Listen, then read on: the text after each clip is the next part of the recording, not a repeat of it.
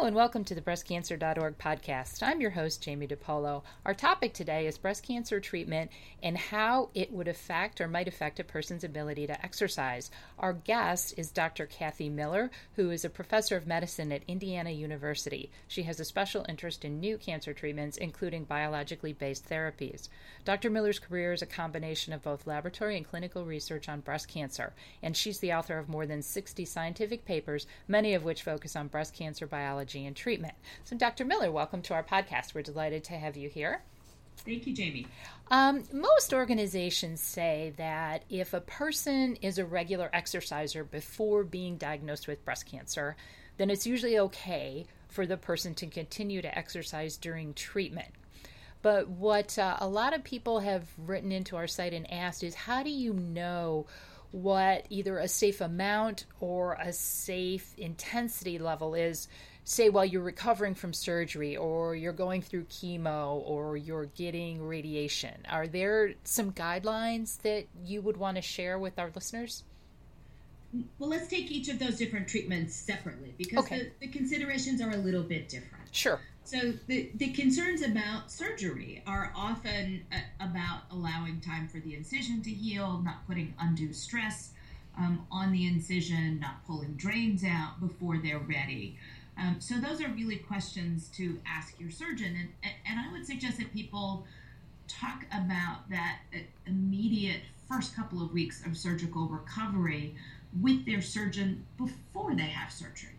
That immediate postoperative time can be uncomfortable. They might be a little groggy. People are often only in the hospital overnight. Sometimes they may not even be in the hospital, and they may not see their surgeon again in an outpatient clinic for a week after the surgery.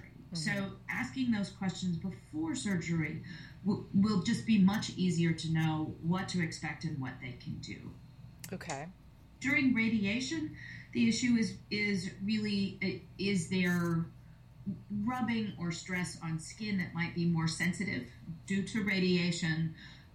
Would significant perspiration in a radiation area be uncomfortable if there's a little bit of skin irritation or redness?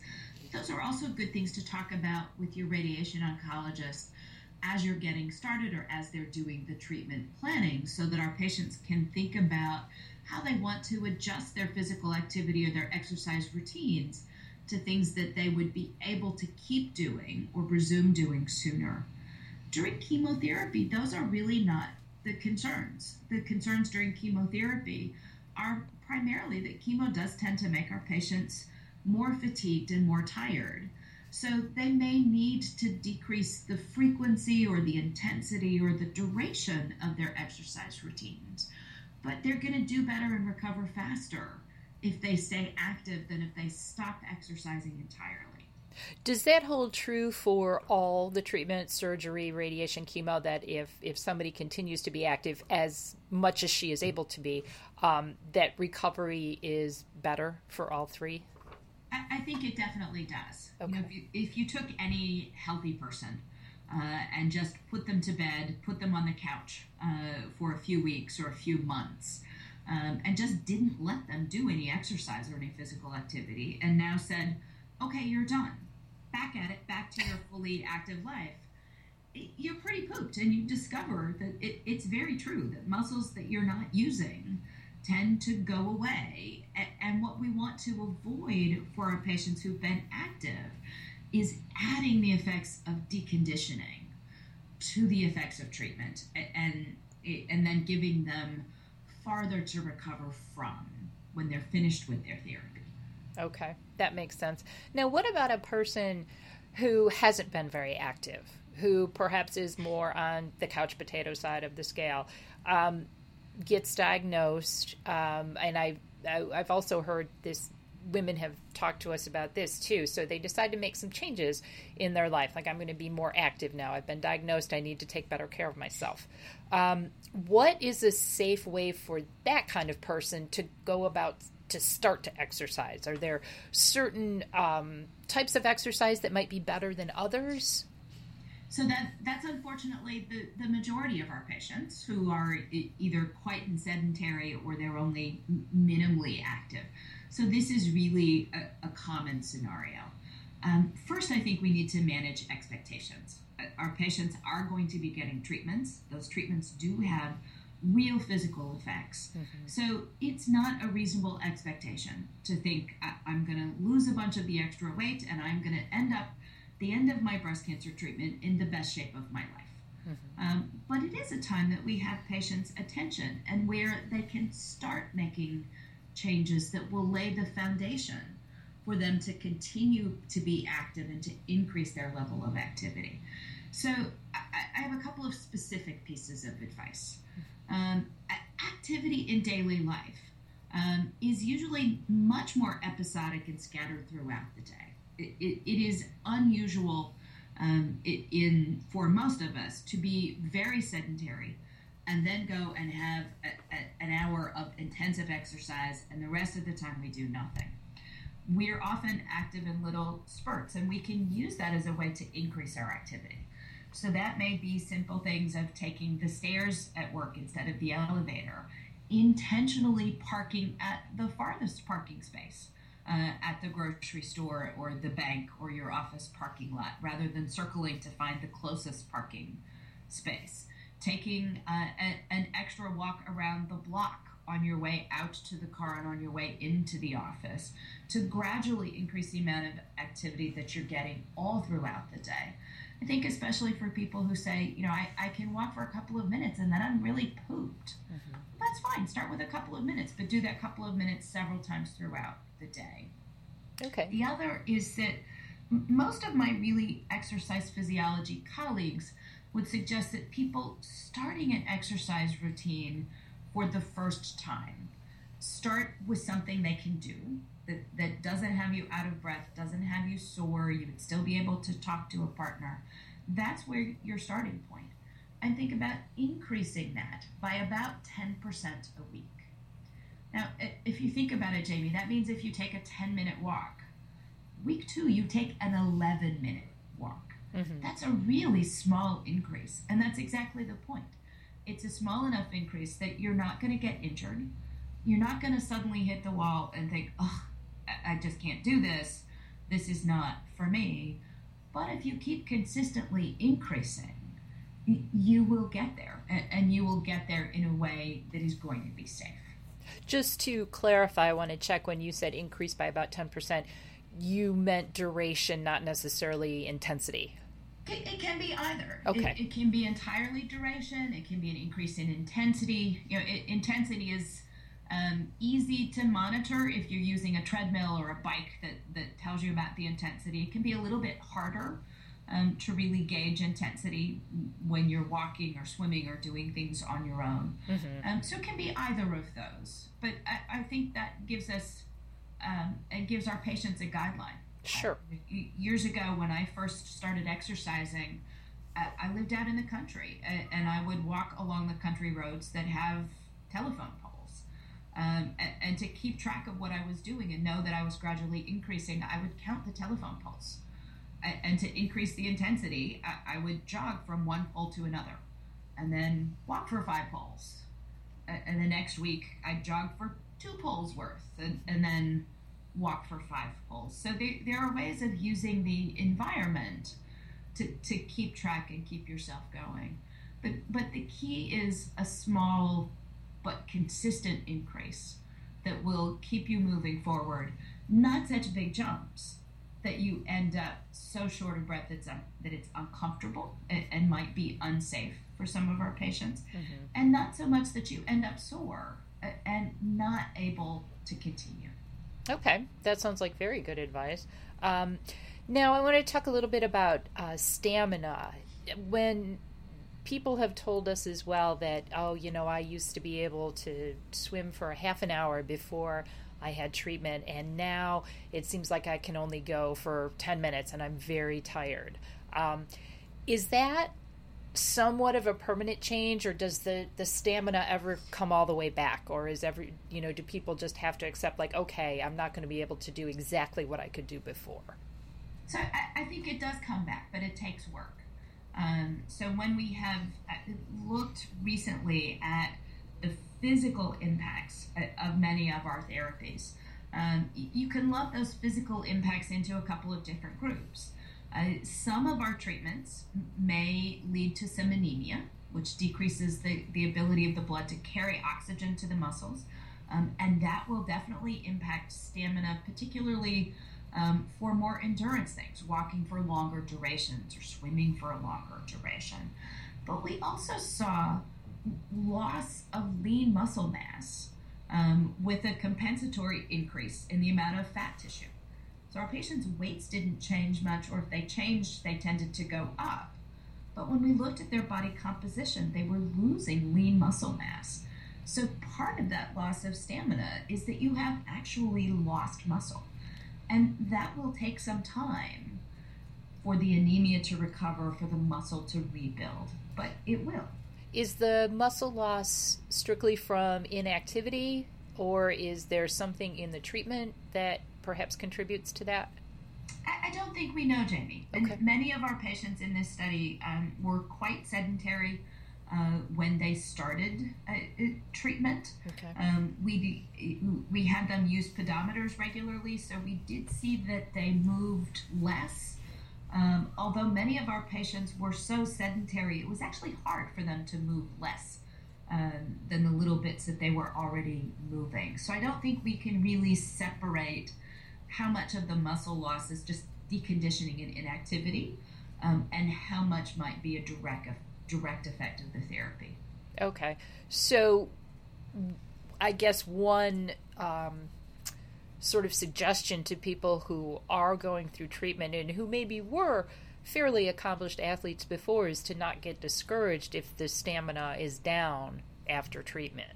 Oh, absolutely not. The treatment has a real effect. That is true for chemotherapy and for the anti-estrogen therapy. We were surprised to see that the effects of anti-estrogen therapy were not that different than the effects of chemotherapy. So these effects are quite real, and they tend to be the most profound shortly after treatment has finished. But they do tend to get better, but it will take some time. So I think another guide to help patients adjust their expectations to avoid them from getting frustrated. If you assume that every day during the course of your treatment, it will take you a day after you are finished with therapy to fully recover.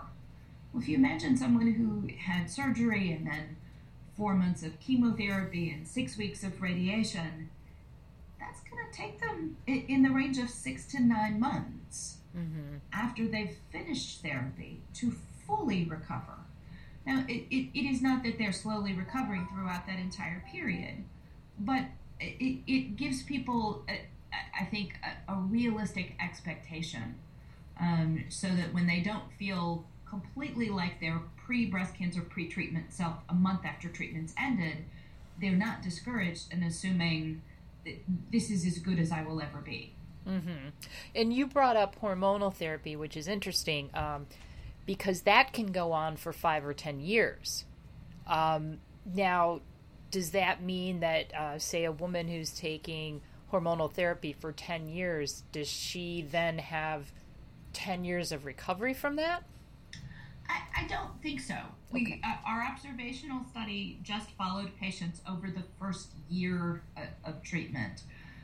We expected to see significant changes with chemotherapy. What we were hoping is that we would see some recovery between a 6-month assessment and an assessment a year after diagnosis. In most of our patients, we really did not see that spontaneous recovery, but these were predominantly sedentary women to start with. We were surprised that at 6 months, the impact of hormone therapy was almost as big as the impact of chemotherapy. And that also looked pretty similar at 12 months. So we're now looking at interventions to try to help sedentary patients start to be more active so that they can recover better and more fully. Okay. Are there certain forms of exercise that you would suggest are perhaps better or offer more benefits for people who are in treatment or who are recovering from treatment? So I don't think we can say there is one form of exercise that is better than another. There have been a few studies that have tried to separate and look at strength training or resistance training versus aerobic exercise. They found benefits for both, and I think it's hard to say one is better than the other. Since so many of my patients are fairly sedentary, my answer is simple. I will take whatever exercise you like and that you are willing to do, and that you're going to continue to do. And that is, for most of us, going to be a combination of different things, because if it's only one form of exercise, most of us get a little bored. And as we start to get bored, we start not doing it. So, that may be predominantly gardening and walking outside during the summertime. But when I hear that for patients during the summer, I start talking to them about what's your plan going to be for keeping that level of activity during the winter when you're not gardening. Mm-hmm. For my patients who like skiing, who are more active during the winter, what are they going to do during the summer? It might be dancing. It may be things that they're doing with grandchildren or with the husband that gives them social interaction as well. I think for our patients who start out sedentary, I'm just much less picky about what they're doing. Mm-hmm. If they start doing something and start to notice how much better they feel, we can then work on increasing, saying it's great that you're now doing all of this aerobic exercise. Let's talk about balance training and strength training. If they're starting out with strength training, we may be able to bring in some additional aerobic exercise once they've gotten started. Okay. And I'm curious too, is there a certain length of time or an average length of time where a person who, say, has been fairly sedentary starts walking daily when she would see some results, whether it's better stamina, just feeling better, losing weight, losing inches? Is there, or is that more individual? It's a bit more individual, okay. Although most of my patients who have started moving start to notice that they feel better, that they feel different, they have more sense of energy within the first few weeks. It takes surprisingly little if you're starting from a very sedentary place to start to notice that you feel better. Losing pounds and losing inches is going to take longer, and for most of us, just adding exercise is not very successful as a weight loss strategy. And that's a combination of two things. We tend to overestimate the amount of calories we're using in the exercise that we do, and it's very easy to add an extra 100 calories a day to completely offset the 100 extra calories that you were using in your exercise program. So these are not people who are intentionally saying, well, I took a 10-minute walk today so I can have this big piece of chocolate cake and they'll offset. But it's pretty easy to add an extra 100 calories. Our bodies don't really like having a calorie deficit. So just exercise is not very good as a weight loss strategy. It is a wonderful adjunct to making healthy dietary changes and decreasing portion sizes and restricting calories to help you lose weight. But if the only change you're making is exercise, you probably shouldn't expect weight loss. But you should notice greater energy, greater stamina, less daytime sleepiness, and that you just feel better. You feel able to do more in your day. Okay. And one last question before we go. You mentioned weight training earlier, and I know a big concern of many women after surgery is lymphedema. And in your research, do you avoid certain types of exercise because of lymphedema risk? Are there exercises that you would recommend, or certain types of exercise that you'd recommend for a woman who's been diagnosed with lymphedema? So this is another area that has not been very well studied, and the most recent studies have really challenged what our patients have always been told. For years, they've been told to avoid heavy lifting, avoid resistance exercises, because that may trigger lymphedema. But there have been some recent studies that actually looked at weightlifting, initially small weights in the 3 to 5 pound range, in women who have lymphedema. It didn't make their lymphedema worse, it made their lymphedema better. Now, in some ways that makes sense.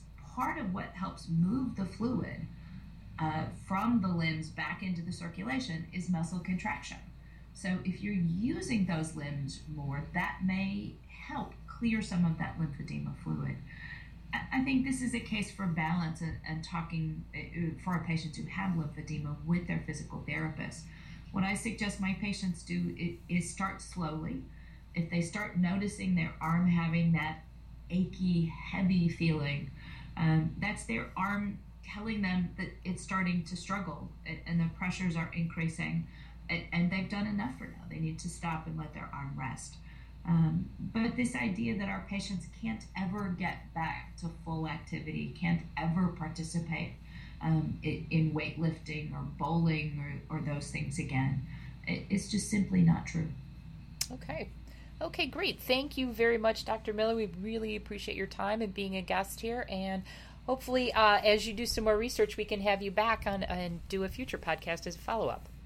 It's a pleasure, Jamie. Thank you.